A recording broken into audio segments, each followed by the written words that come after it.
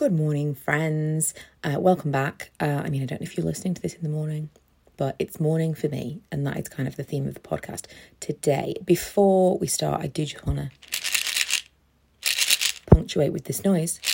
For those of you who've listened to the previous episodes, I'm finally taking those pills, those multivitamins that have been on my side since I started recording these episodes. They've just been kind of sitting there, taunting me.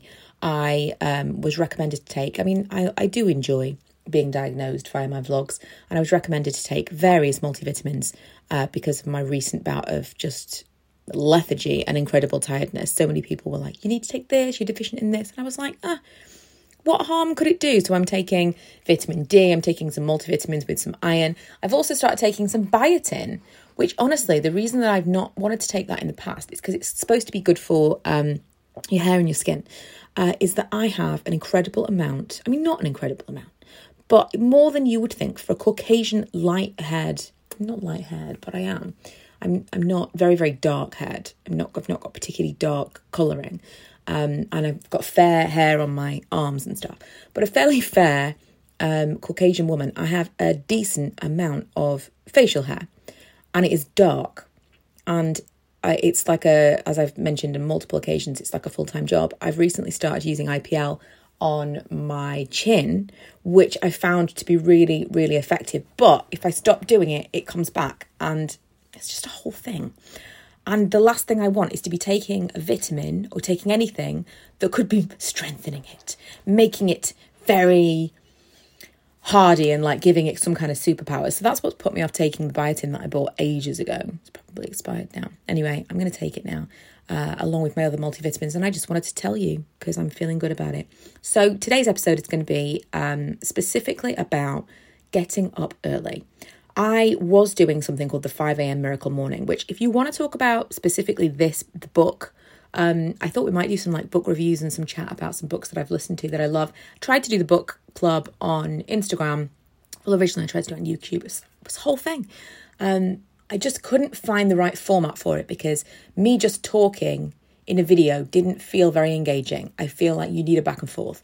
But then I always needed someone to have read the book to be able to also talk to me on that format. So I'm thinking what I might try to do is something similar to what I did with my Calling All Friends podcast, which by the way was my favourite podcast I've done so far.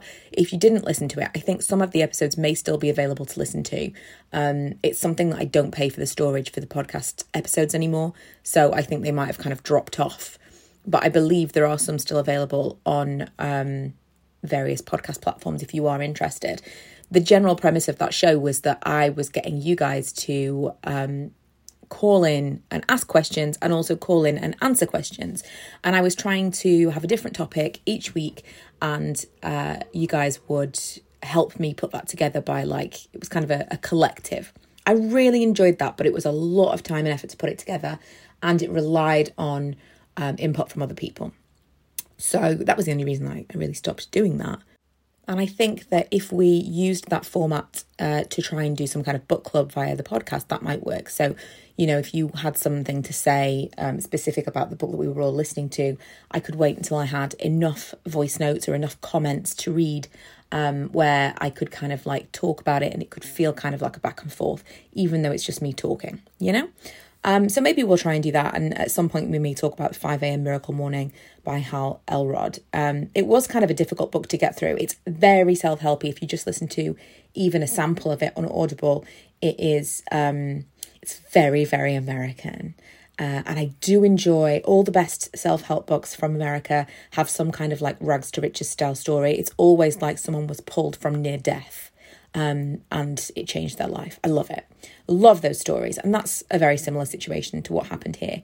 But I was doing the 5 a.m. Miracle Morning in some way. I wasn't doing the whole thing.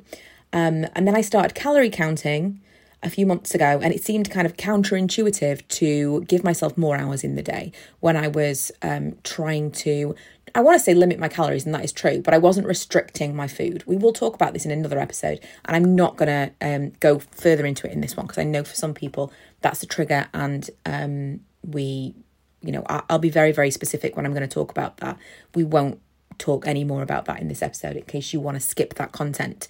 But basically I was calorie counting, and it seemed counterintuitive to stay awake for longer and be awake for longer in the day. That seemed a bit mad. So I slid into the other extreme, which was not on purpose, but I wasn't getting up until the very, very last minute, which has always really been my MO. I'm not a morning person. I am someone who will get up 5 minutes before. And I mean, I really, really can roll out of bed. I shower the night before. And these days, I don't even need to put makeup on or get dressed for work or anything. I take the kids to school. I can roll out of bed and just be like ready to go within 5 minutes. So there's no amount of time that I need to be ready to leave to just do the bare minimum. But that is what it is. It's the bare minimum. And there's a definite shift in my energy when I get up earlier.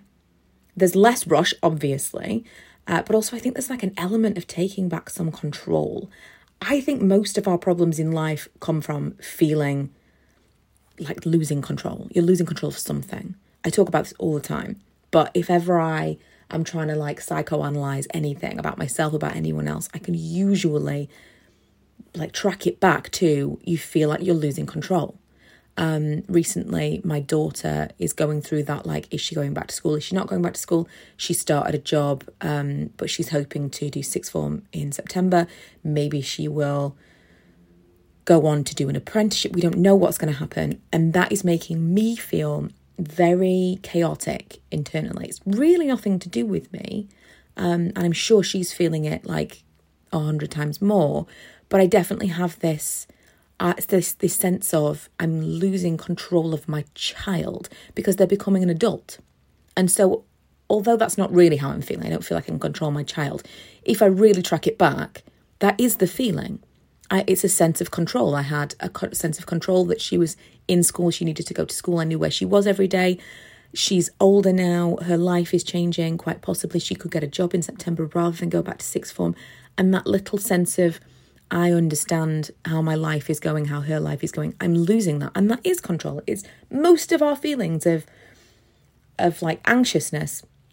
Most of our feelings of like, I don't even know the word, but that's probably it. It stems from that same thing. So, you know, I'm always trying to track something back to that. But I think a lot of it can be blamed in that arena. And around the time that I stopped doing my 5 a.m. starts, my husband started getting up at 6 to exercise before work, which was great because it meant that it no longer ate into the evening. But I think it niggled away at me for stopping my early mornings all the more. It was great that he wanted to do that. He always wanted to do it.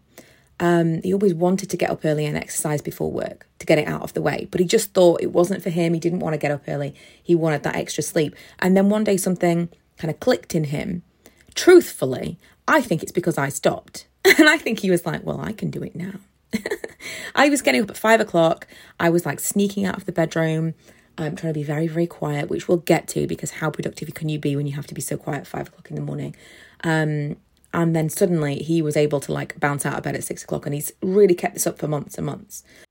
Now, the general premise of the Miracle Morning is that you start each day on purpose rather than because you have to. And on top of that, you obviously gain time in the day to get things done that you've been putting off. But that assumes that you can do those things at that time of day. I mean, your Miracle Morning could be any time. If you want to stay up an extra 2 hours and get those things done, I've done that. I wrote a book. I literally was up all night one night. I remember seeing at this point, my parents still lived with us. And my mum used to go to work at 5 o'clock in the morning. And I remember seeing her leave for work and the sunrise. I'd been up all night because I just couldn't find the time. It was the middle of the summer holidays. Couldn't find the time. You find the time when you have something that you really want to do. Of course, that wasn't great. And I was tired all the next day, basically falling asleep by 10 a.m. But it doesn't have to be 5 a.m. if that doesn't work for you. What I am finding is the mornings are particularly great. But if you are doing this if you're doing this to actually find time to do something, the morning might not work.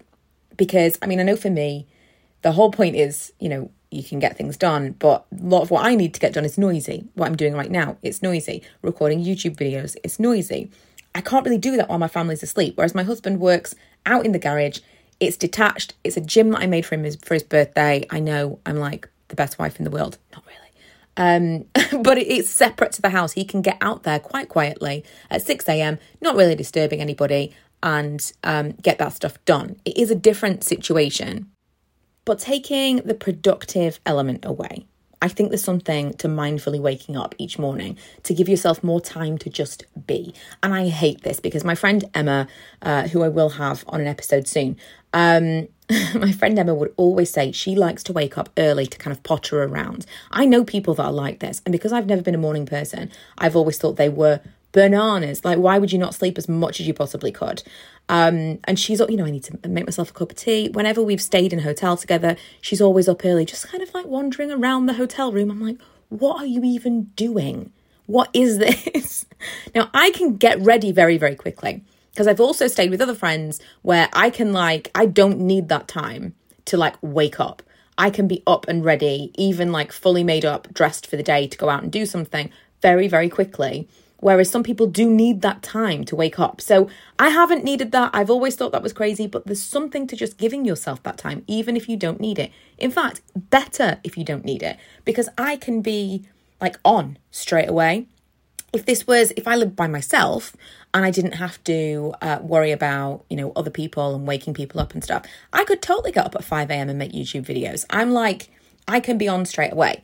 So different things for different people, but just the idea of being able to drink your coffee in peace, listen to an audio book, journal if you're into it, which truthfully I'm not, but maybe I should be. I kind of feel like this is becoming that, especially when I write notes ahead of time. It feels like this is podcast journaling. When I started doing the 5 a.m. mornings originally, the mornings were dark and they were cold. But now I could sit outside. I could enjoy the quiet, crisp morning air. It could be a beautiful experience. I don't know. I don't know if it's 5 a.m. is for me now, but it could be a different experience than it was when I started doing this. I'd love to say I could go for a walk. And truthfully, I probably would now it's light. But we all know the dangers for women alone. So I don't really want to encourage anyone to be putting themselves in a dangerous situation in the late or early hours. It's just not really smart. Whenever I've been for a walk kind of after work, when it's kind of winter time and the light, you just lose it from nowhere. I would go for quite a long walk. I used to try and get my 10,000 steps in every day, which again, I feel like I probably should. There are just some elements of life that I think when I've been doing these things, they felt quite rigid, and I have given up on them after a while, thinking I don't think this is sustainable for every single day. But there's definitely something to, at very, very least, getting in, say, 5,000 steps a day, and part of that being a walk outside. Mental health-wise, I've never felt better than when I was walking outside 10,000 steps a day, truly. And I hate that it's true. I hate for advice that I've been given to be correct, but it really, really was. I tend actually not to be very fearful in that regard of stranger danger. And I actually think it's partly generational. I realise I might feel differently if I'd lived in a big city when I was growing up, but it's my experience that people my age, kind of 35 to 45, they grew up less afraid of being attacked. Again, I hate to say this because I would hate for this to upset anyone or for this to be kind of triggering, but I will just briefly gloss over conversations that I've had with people. I think we in this age bracket, in general, not obviously there's going to still be the pockets, but in general, from the people I've spoken to, seem to be less afraid of that than say 16 to 25-year-olds today. I used to put myself in all kinds of situations that I look back and go, oh my God, people didn't pick me up. I wasn't available to me. I would get myself everywhere. And I was always, when, I've got a teenager now, and I was always, as she was growing up, well, I'm not going to do this and I'm not going to do that. My parents never picked me up from town. I did this, and now I'm looking back and I'm like, even from a couple of years ago when I was saying, well, I wouldn't do this. Literally last year, I remember being in a garden with my friends who've got older teenagers, and they're saying what they're doing for them and that they're picking them up from here, there and everywhere. And I'm like, this is ridiculous. If you're old enough to be doing these things, then you're old enough to get yourself home. Already within the space of 12 months, Anella's, getting herself to work and stuff. And I'm thinking, if it's after a certain time, her dad suggested the other day, no one could pick her up. And he said, well, we could get her a taxi. And I'm like, I really don't want to get in a taxi. At her age, I was all over the shop. There was no fear. Nobody worried about what was happening to me as far as I was concerned. And I didn't worry what was happening to me. So it's a really weird thing because although it is different, we are a different generation. There's only 19 years between us. It's not like, in the olden days, there still were those things out there. We just, I don't know, we personally weren't as aware of it. We thought our parents were being overprotective. I don't know, but it's weird. But that said, I do know that everyone that I've spoken to my age that doesn't have that like innate, oh God, there's someone coming towards me fear. We've all played through the scenario in our heads. We know what we would do if something happened. You still have that feeling of you see someone walking towards you. You still have that feeling of this is what I would do. But it doesn't stop you doing the thing in the first place. I'll tell you the thing that first sprung out at me about the generational difference was there was someone at work that her dad was picking her up, and it was after a works night out, and she asked me to walk her to where her dad was picking her up, which I did, not a problem. But this was completely new to me. At most we would say, let me know if you've got home. But let's be real, if your friend didn't let you know she'd got home, you wouldn't lose sleep over it. You just assume she'd forgot. It's a different thing. Whereas I walked this girl to the spot where her dad was picking her up and waited for her dad to collect her. And of course, then I walked through town alone back to where we'd originally been. Which, this girl is younger than me. This is all fine, but it is different. It's different. It felt like she needed that. And whether or not she'd been brought up with, I need this someone to always be with me, or she was genuinely fit. I don't know. I really don't know. But that really struck a chord as, something's different. Something's different for the younger people, which is terrible, and probably something we should have been more afraid of back in the day. Also, just like on a lighter note, not a lighter note in my mind because this is horrific, but I have a snake plan also. I don't have a plan with the children for if somebody gets in the house, because truthfully, I don't think that's going to happen. Probably a lot more likely than what I'm actually prepared for, but I do have a snake plan. That is my biggest fear in life, and everybody knows that if a snake comes through the front door, which is how I've planned it, it's going to come through the front door. It's not going to come anywhere else. It's just going to wander through the front door. The children barricade themselves in the bathroom upstairs, have to put a towel under the door, obviously, so that I can escape through the kitchen window and get help and know that they're safe upstairs in the bathroom. That's the plan. And in my mind, the kids are on the stairs. I'm at the kitchen door. The snakes come through the front door. And this is how it all plays out. If the snake enters through any other area of the house, the plan falls apart. But we're off topic again. So this morning, I got up just over an hour early. I made coffee for Lee and I made the notes and I recorded this podcast, got it edited, hopefully, by the time you hear this, and posted. I know I've been quite prolific in the last couple of days, but I'm really, this is how I felt in the beginning of YouTube. And I think part of the thing with the podcast thing was I felt like it had to be once a week. And I got bored.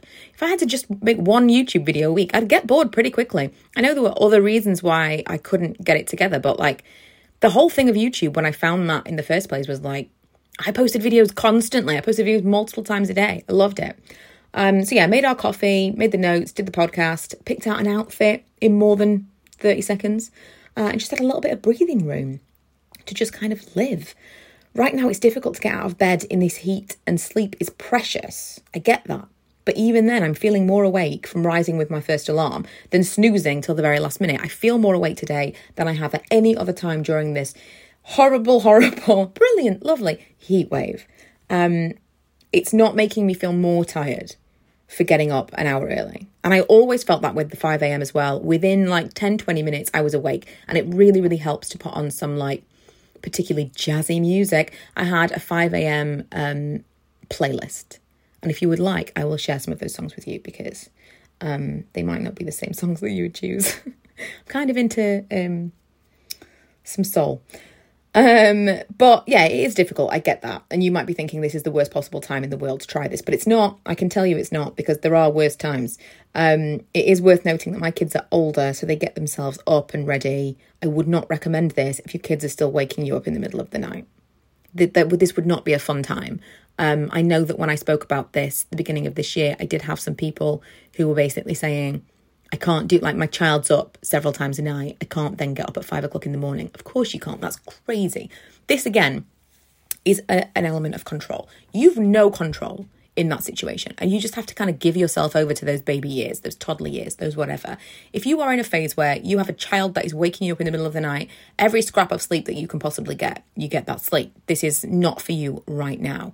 But that is such a short time in your life. I know right now it feels like it's not, but it is. I can barely remember it. And I have 2 children, one of which didn't sleep for about 6 years. You'd think it would be ingrained. I kind of remember the horror of it, but I don't really. It's like a distant memory because I feel old. I feel 50 when I think about how old my daughter is. But it is fleeting. It's not something that's going to last forever.